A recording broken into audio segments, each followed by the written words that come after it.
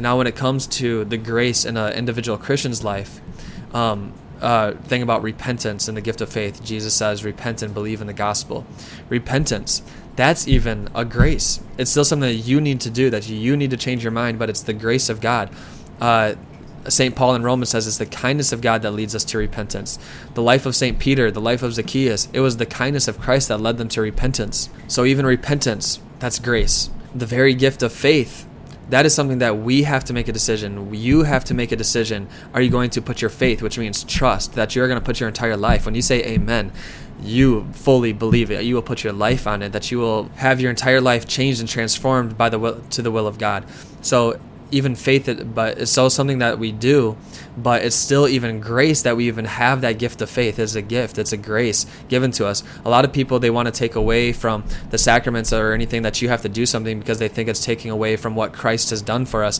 But we just saw that it's the sacraments that Christ gave us so that we can know that we are saved. Some people just want to say the sinner's prayer, once saved, always saved, and that's it's popular, but it's not entirely in the Protestant world. But some people say, just sit right here and say the sinner's prayer, to receive Jesus into your heart, and you're good to go.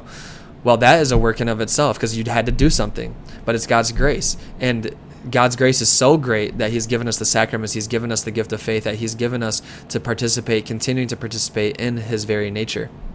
So it is something that we decide to do, but it's still grace operating in our lives. It's us cooperating with grace. It's cooperating with God. Think about our very identity. What Christ is in his nature, we are by grace. Think of Mary, the saints, and us. All of our identity as human beings in Christ Jesus, in his nature, we are by grace. He is the one Lamb. He is the one who suffered for the salvation of the world, whose death gives life. He is priest, prophet, king. He is seated at the right hand of God. He is the light of the world, the interceder and mediator. He is the temple of God. He is the one Son of Mary. He is the one Son of God.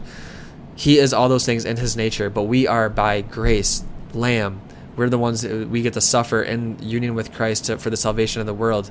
Our death can give life. We are anointed priest, prophet, king. We are adopted children. We are seated at the right hand of God. We are the light of the world. We are interceder and mediator. We are temples of the Holy Spirit. We are the Son. We are children of Mary. We are children of God.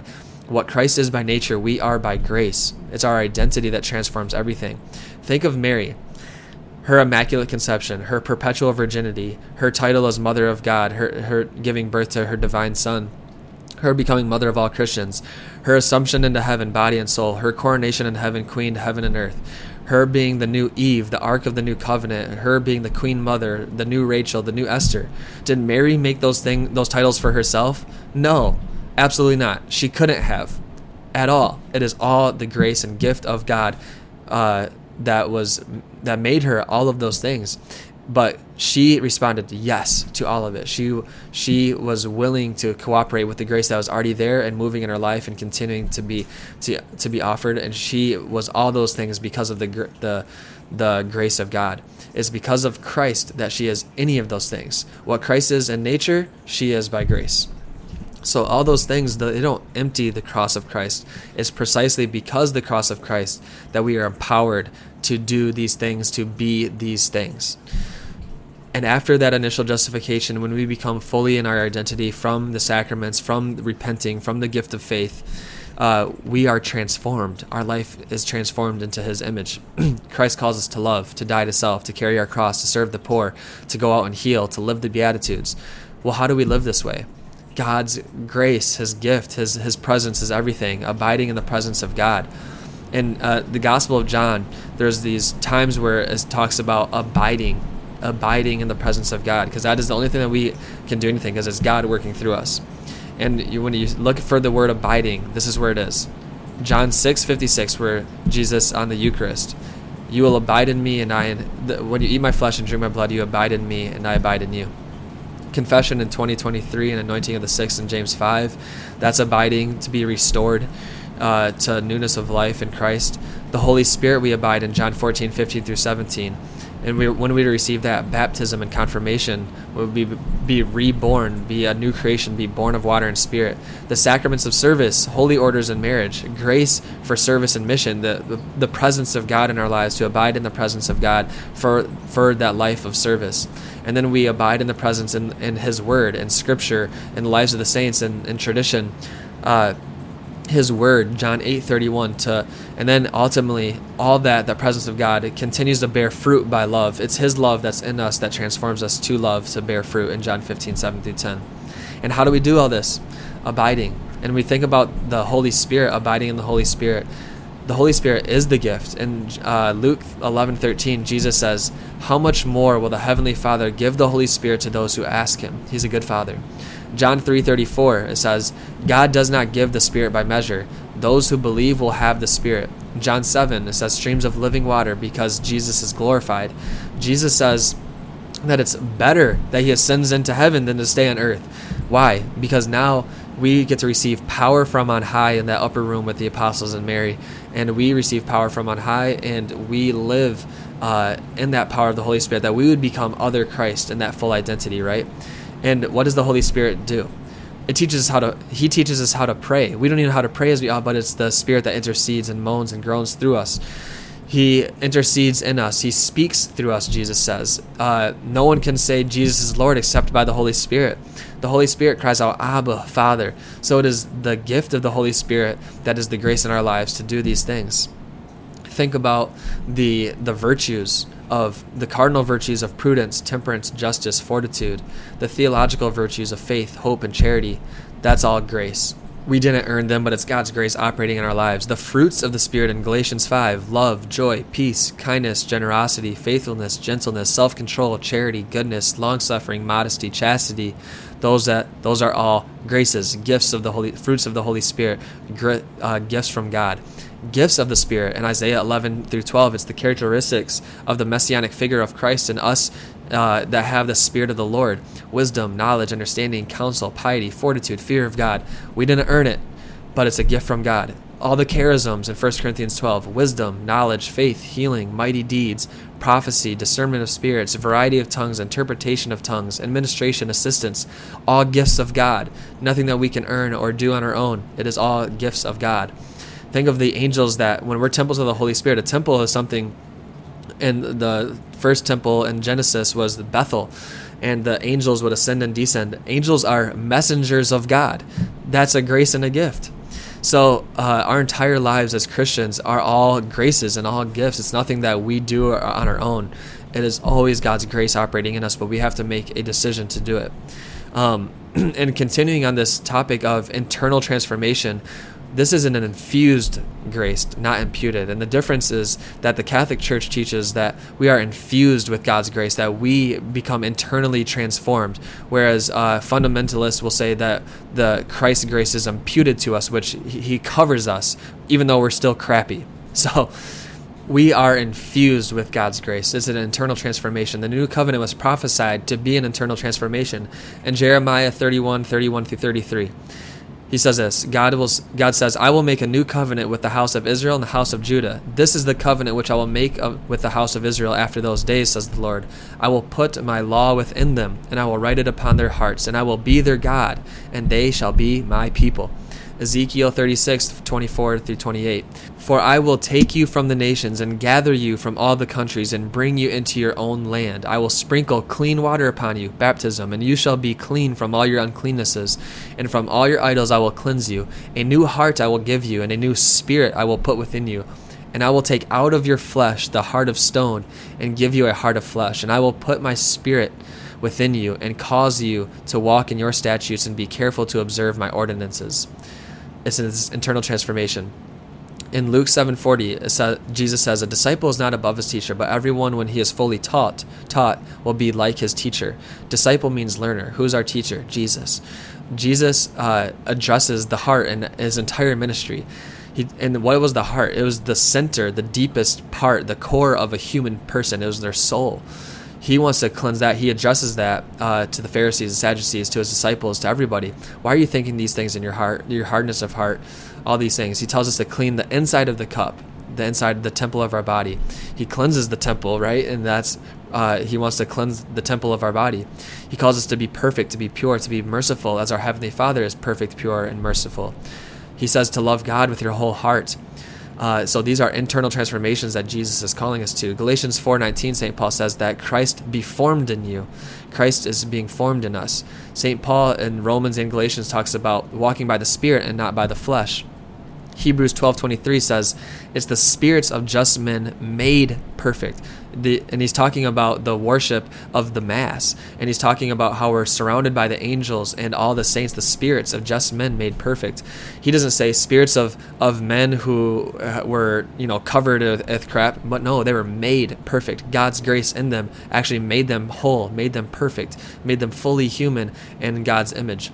In Revelation, we see that this the spirits of the righteous and the spotless bride coming down from heaven to receive the bridegroom. It's the spotless bride receiving the bridegroom in heaven.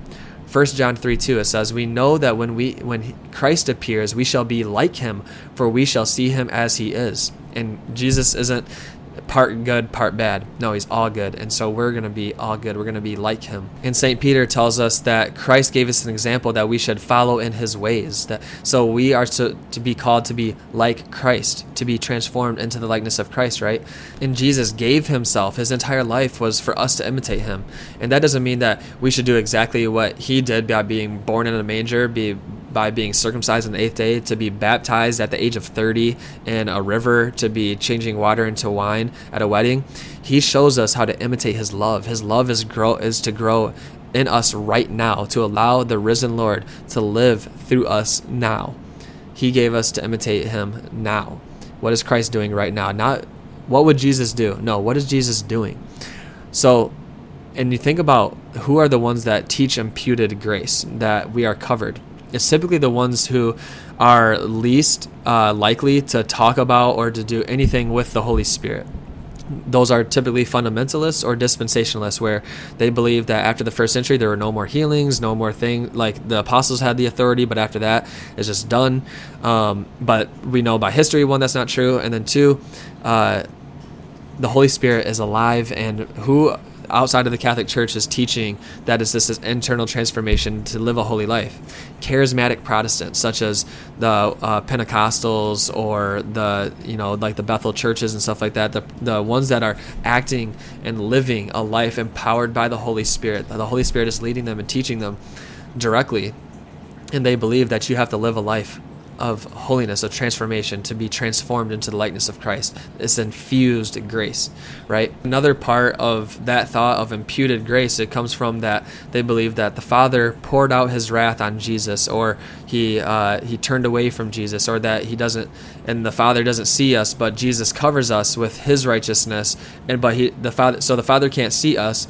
Those are all Trinitarian heresies. Jesus says in Matthew 14:23 that those who obey Christ, teaching that the Father will love them, and the Father and the Son will come and make their home and abide with him.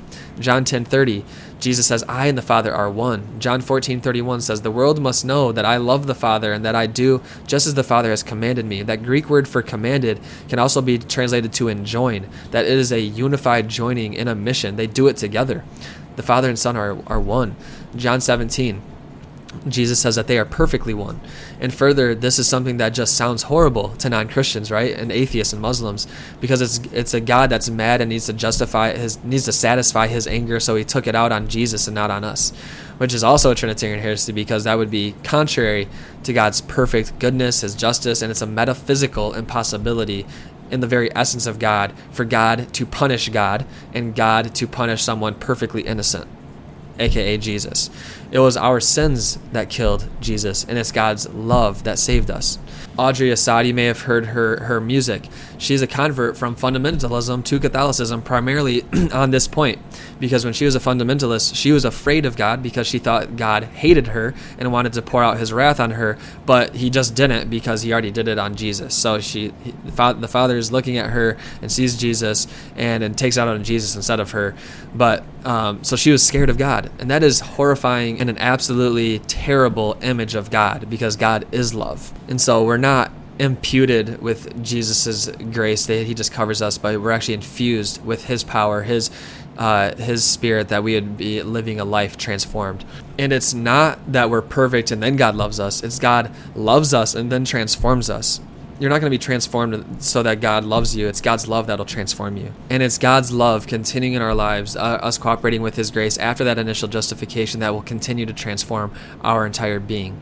So that love of God flows to our love of neighbor. You want to love more? Grow in love of God, and He will put His love in you. He will give you His heart for others. Think of Jesus' parables of those who had talents or money, and some used them versus stored them away. They were lifeless in the grace that they've been given and then condemned at the end.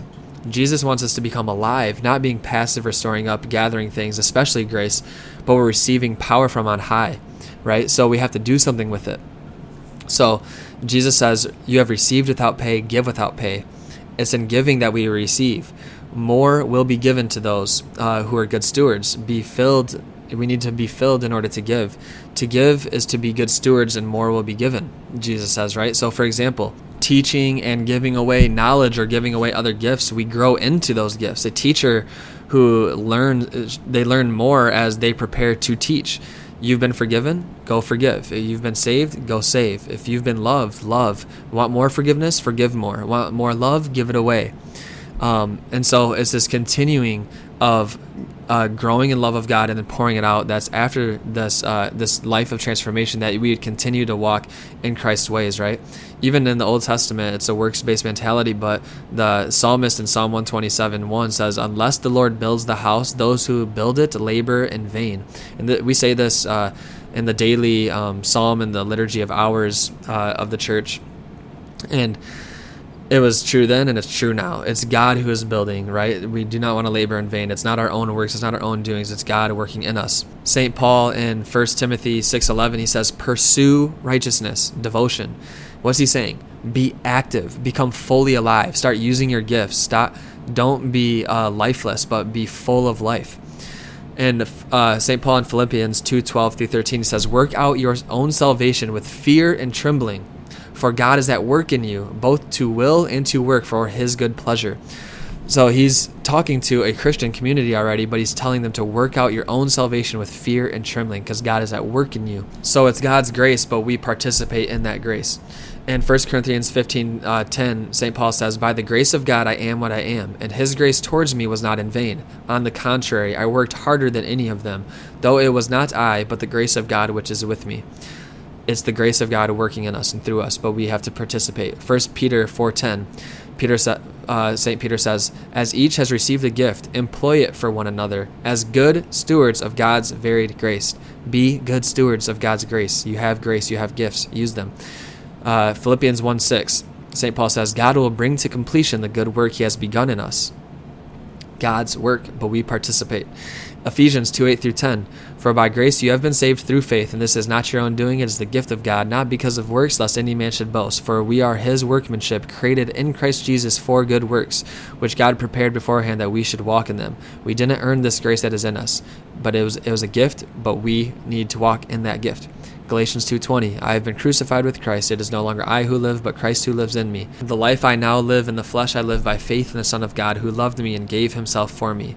St. Thomas Aquinas talks about cooperative grace, the grace that's there once you make a decision and are doing it. But if we decide initially not to do something, well, then that grace isn't going to be given, right? So, as Jesus says, that those who are faithful in much will be given more, right? So, because as we continue moving and cooperating with grace, the more grace that's going to be available, because now we're walking into the works of God Himself. And then think about all the old covenant figures, all the heroes of the old covenants. They were incredible, they were heroic, but they would end up falling in their lives. They couldn't sustain, right? So, and some people say that Jesus was obedient, so we don't have to be. But in the new covenant, we're given His Spirit so that we can participate in the kingdom of Christ that is more powerful and sustains our entire life, even more than those heroes of the old covenants. Jesus says that the least in the kingdom of God will be greater than John the Baptist, and He says John the Baptist is the greatest born among women. So those in the kingdom, that we receive the Spirit of Christ, that we get to walk in them, that we would be sustained. It's His grace that's permeating our entire lives, that we would do greater works than He says, greater works than Jesus, because it is Him living and working and breathing through us, right?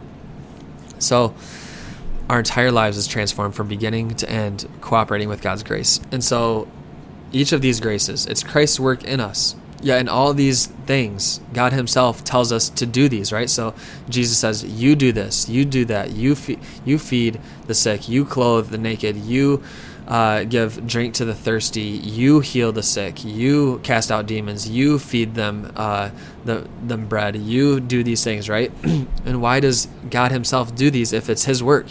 Because we choose to cooperate with that grace. Faith is a decision, yet it's a decision to cooperate with grace. Faith expressed in good works and love is a decision, yet it's a decision to cooperate with grace. His grace perfects our nature, doesn't destroy it. His grace is powerful, yet he retains our free will. We aren't robots or pre-programmed. We are loved, gifted with the freedom of free will. That's why Jesus says that those who blaspheme against the Holy Spirit never has forgiveness, because they're guilty of an eternal sin. St. Stephen in Acts 7:51, he says, when he's talking to the religious council, he says, you always resist the Holy Spirit. What's the resistance to the Holy Spirit, or that blasphemy against the Holy Spirit that will never have forgiveness? It's the willingness and the willing disobedience and rejection of the grace freely offered to someone that condemns someone. It is a free rejection. It is a willing rejection of grace in their lives, that they said no, and they were unrepentant of that. And that's what is an eternal guilt and eternal sin, is this unrepentant rejection of grace. So when we get to that end, we will be judged on love. Matthew 13, Jesus talks about the parables of the weeds. The Son of Man will send his angels, and they will gather out of his kingdom all causes of sin and evildoers, and throw them into the furnace of fire, where there will be weeping and gnashing of teeth. The righteous will shine like the sun in the kingdom of their Father. Matthew 16:27. Jesus says, the Son of Man is to come with his angels in the glory of his Father, and then he will repay every man for what he has done. Matthew 24, Jesus talks about the faithful and unfaithful servant, and in Matthew 24:13 he says, he who endures until the end will be saved. Matthew 25, he talks about the parable of the talents and the separating of the goats and the sheep based on what we've done. St. Paul in Romans 2:6 and Galatians 6:7-9 talks about reaping and sowing and being judged on what we have done. And in the book of Revelation, Jesus, to the churches, he's judging them based on what they're doing, what they've done. And in these parts of scripture where it talks about how at the end we're going to be judged based on what we've done, you cannot isolate that and say, well, then it's working for our salvation. No. What Jesus and the apostles are saying is that we are cooperating with God's work in us, God's grace. It's all God's grace. At the end of our lives, it's all grace that is going to be looked at, but it's going to be, how did you participate? How did you respond to love? Freely receive, freely give. Did you love? Did you extend mercy? Did you forgive? Did you help? Did you walk? Did you accompany? Did you have compassion? Did you love like I loved you, right? To love one another. And so we're going to be based on what we've done, but what we've done is going to be assisted, helped, and defined by grace operating in our lives. And so when we approach that day, when we stand in front of Christ and he judges us based on what we've done, based on how we've loved, based on how we cooperated with his grace in our lives, we are going to be either in hell, which is pain without love, complete separation from God, or we are going to go to heaven. But before we go to heaven, maybe we have to make a pit stop in purgatory, because for the sins that were already forgiven, maybe we need some cleanup, maybe we have some attachment, and perfect justice needs to be taken, right? So purgatory is pain with love. Heaven is love without pain. Purgatory and heaven are all graces, gifts of God. Something obviously we didn't do ourselves or could ever earn. It is all a gift of God. From the very beginning of our lives to the very end is all a grace and a gift of God. But what about those people who aren't Christian, who've never heard the gospel, or just don't know Jesus? Everybody in the world has sufficient grace for salvation. Everybody in the world has sufficient grace for salvation. God grants every single person sufficient grace in order to be saved. And what are they going to be saved by? Jesus. Let's first look at how much God loves the entire world, each person he wants to be saved. John 3:16, for God so loved the world that he gave his only begotten Son, that whoever believes in him should not perish but have eternal life. God sent the Son into the world not to condemn the world, but that the world might be saved through him. Jesus says he will go to find the one lost sheep. Why? Because he doesn't just want that one, he wants all 100. He already had the 99. He wants that one more. He wants 100 he wants all of us in, right? Each person we see is perfectly loved by God. 1 John 2:2. It says, Jesus is expiation for our sins, and not for ours only, but also for the sins of the whole world. 1 Timothy 2:3-6. God our Savior desires all men to be saved and to come to the knowledge of the truth. There is one God, and there is one mediator between God and men, the man Christ Jesus, who gave himself as a ransom for all. 2 Peter 3:9. God is forbearing towards you, not wishing that any should perish, but that all should reach repentance. All should reach repentance. So God desires every single person. Jesus died for the entire world. Every single person he died for. Why? Because his blood has eternal value, because he is God. He didn't just die for some, which is the Calvinist view of this limited atonement, but it directly contradicts Scripture and the love of Christ and the very nature of God becoming flesh. He has eternal value that could redeem this entire world 10 times over for infinity, right? So he could die for everybody, and he says it himself, and the apostles said it themselves, that God desires all men to be saved, and that Jesus died for not our sins only, but for the sins of the entire world. He has sufficient grace. So he wants every single person to be saved. And how are they going to be saved? Only by Jesus. All salvation comes through Christ, the head, and his body, the church. Because as Jesus said in John 14:6, no one goes to the Father except through him. In Acts 4:12, salvation exists in no one else, for there is no other name under heaven given to mankind by which we must be saved. Every single person who will be saved is going to be saved by Christ. And even if they don't know the gospel or know Christ, if they are saved, if they're going to get to heaven, it's because of Christ. And same goes to non-Catholic Christians that don't have the fullness of Christ in his body, the church that he established, or don't have the sacramental life, or don't have the Eucharist where Jesus says you have to eat my flesh and drink my blood to have eternal life. But if they don't do that, will they be saved? Well, obviously he desires all men to be saved. His grace is sufficient for everybody to be saved, but who will they be saved from? Christ and through his body. That's why the church always has taught that there is no salvation outside the church, because the church is the fullness of him who fills all and is in all, that Ephesians says, right? So because we are the body of Christ, you're only saved by Christ. So you are saved through the church. And the head of the church, which is Christ. And so what about those people who don't know them? So non-Catholic Christians, or people who have never heard the gospel at all, don't know Jesus at all. And Scripture directly talks about this in Romans 1:19-20. What can be known about God is plain to them, talking about the Gentiles, because God has shown it to them. Ever since the creation of the world, his invisible nature, namely his eternal power and deity, has been clearly perceived in the things that have been made, so they are without excuse. So he's talking about people who just see creation. They have no excuse to not seek the Creator. Romans 2:14-16 says, when Gentiles who have not the law do by nature what the law requires, they are a law to themselves, even though they do not have the law. He's talking about the law of Moses. They show that what the law requires is written on their hearts, while their conscience also bears witness, and their conflicting thoughts accuse or perhaps excuse them. Hebrews 11:6 says, whoever would draw near to God must believe that he exists and that he rewards those who seek him. So people who do not know the gospel, to no fault of their own, have their conscience and is judged by God.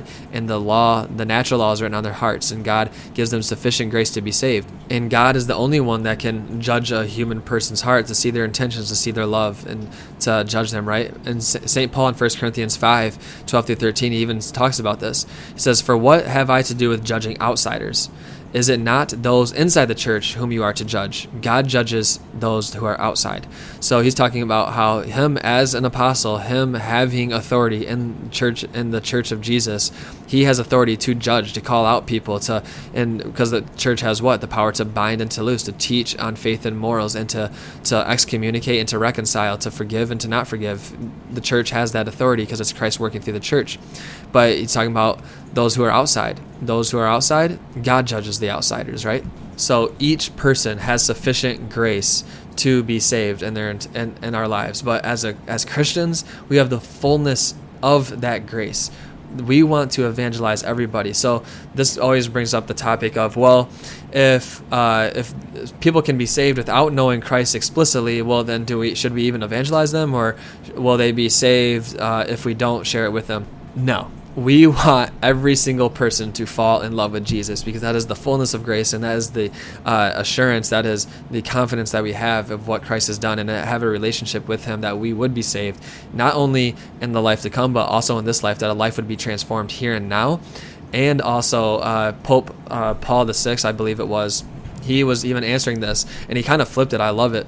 He basically said that each person needs to be evangelized, and not only for their sake, but also ours, because if we're not going to evangelize them, maybe the question can they be saved, but the question is, can we be saved if we don't evangelize, if we don't share the good news, if we don't share the gospel, if we don't share the love of Jesus, can we be saved? So he flips it right on its head, and I love that, because that's a great way to think about it. So all in all, grace is everything. It's everywhere. God's grace, his gifts, this undeserved help, his undeserved love, his goodness for us is offered, and it's lavish and it's rich, and he's calling us to participate in his divine life, which is grace itself, and he's calling us to participate in that nature that he alone possesses. So our entire lives are permeated with grace. Are we going to cooperate or not be cooperative with it? From the very beginning of life to the very end, especially in the Christian life, it is all grace, but is us directly choosing to participate in that grace. St. Augustine, as he says, God will crown his own gifts at the end of our lives. And then just to end this episode on grace, I want to end with the prayer called the Suscipe. In Latin, it means it's the word for receive. The term was popularized by St. Ignatius of Loyola, the founder of the Jesuits, the Society of Jesus, in the 1500s. He incorporated it within his spiritual exercises. However, this prayer actually goes back to the monastic profession in reciting Psalm 119. And this is a beautiful summary of what grace is and how we're supposed to call and do it, because essentially, in summary, everything we have has been given to us as a gift from God, and it's best to use when it's given back to God to serve his purposes and to be done in, with, and through love, to give it back to the source from which it came, God. So to wrap up this episode on grace, let's pray this prayer together. In the name of the Father, Son, and the Holy Spirit. Amen. Take, Lord, and receive all my liberty, my memory, my understanding, and my entire will, all I have and call my own. You have given all to me. To you, Lord, I return it. Everything is yours. Do with it what you will. Give me only your love and your grace. That is enough for me. Amen. In the name of the Father, Son, and the Holy Spirit. Amen. God bless you all.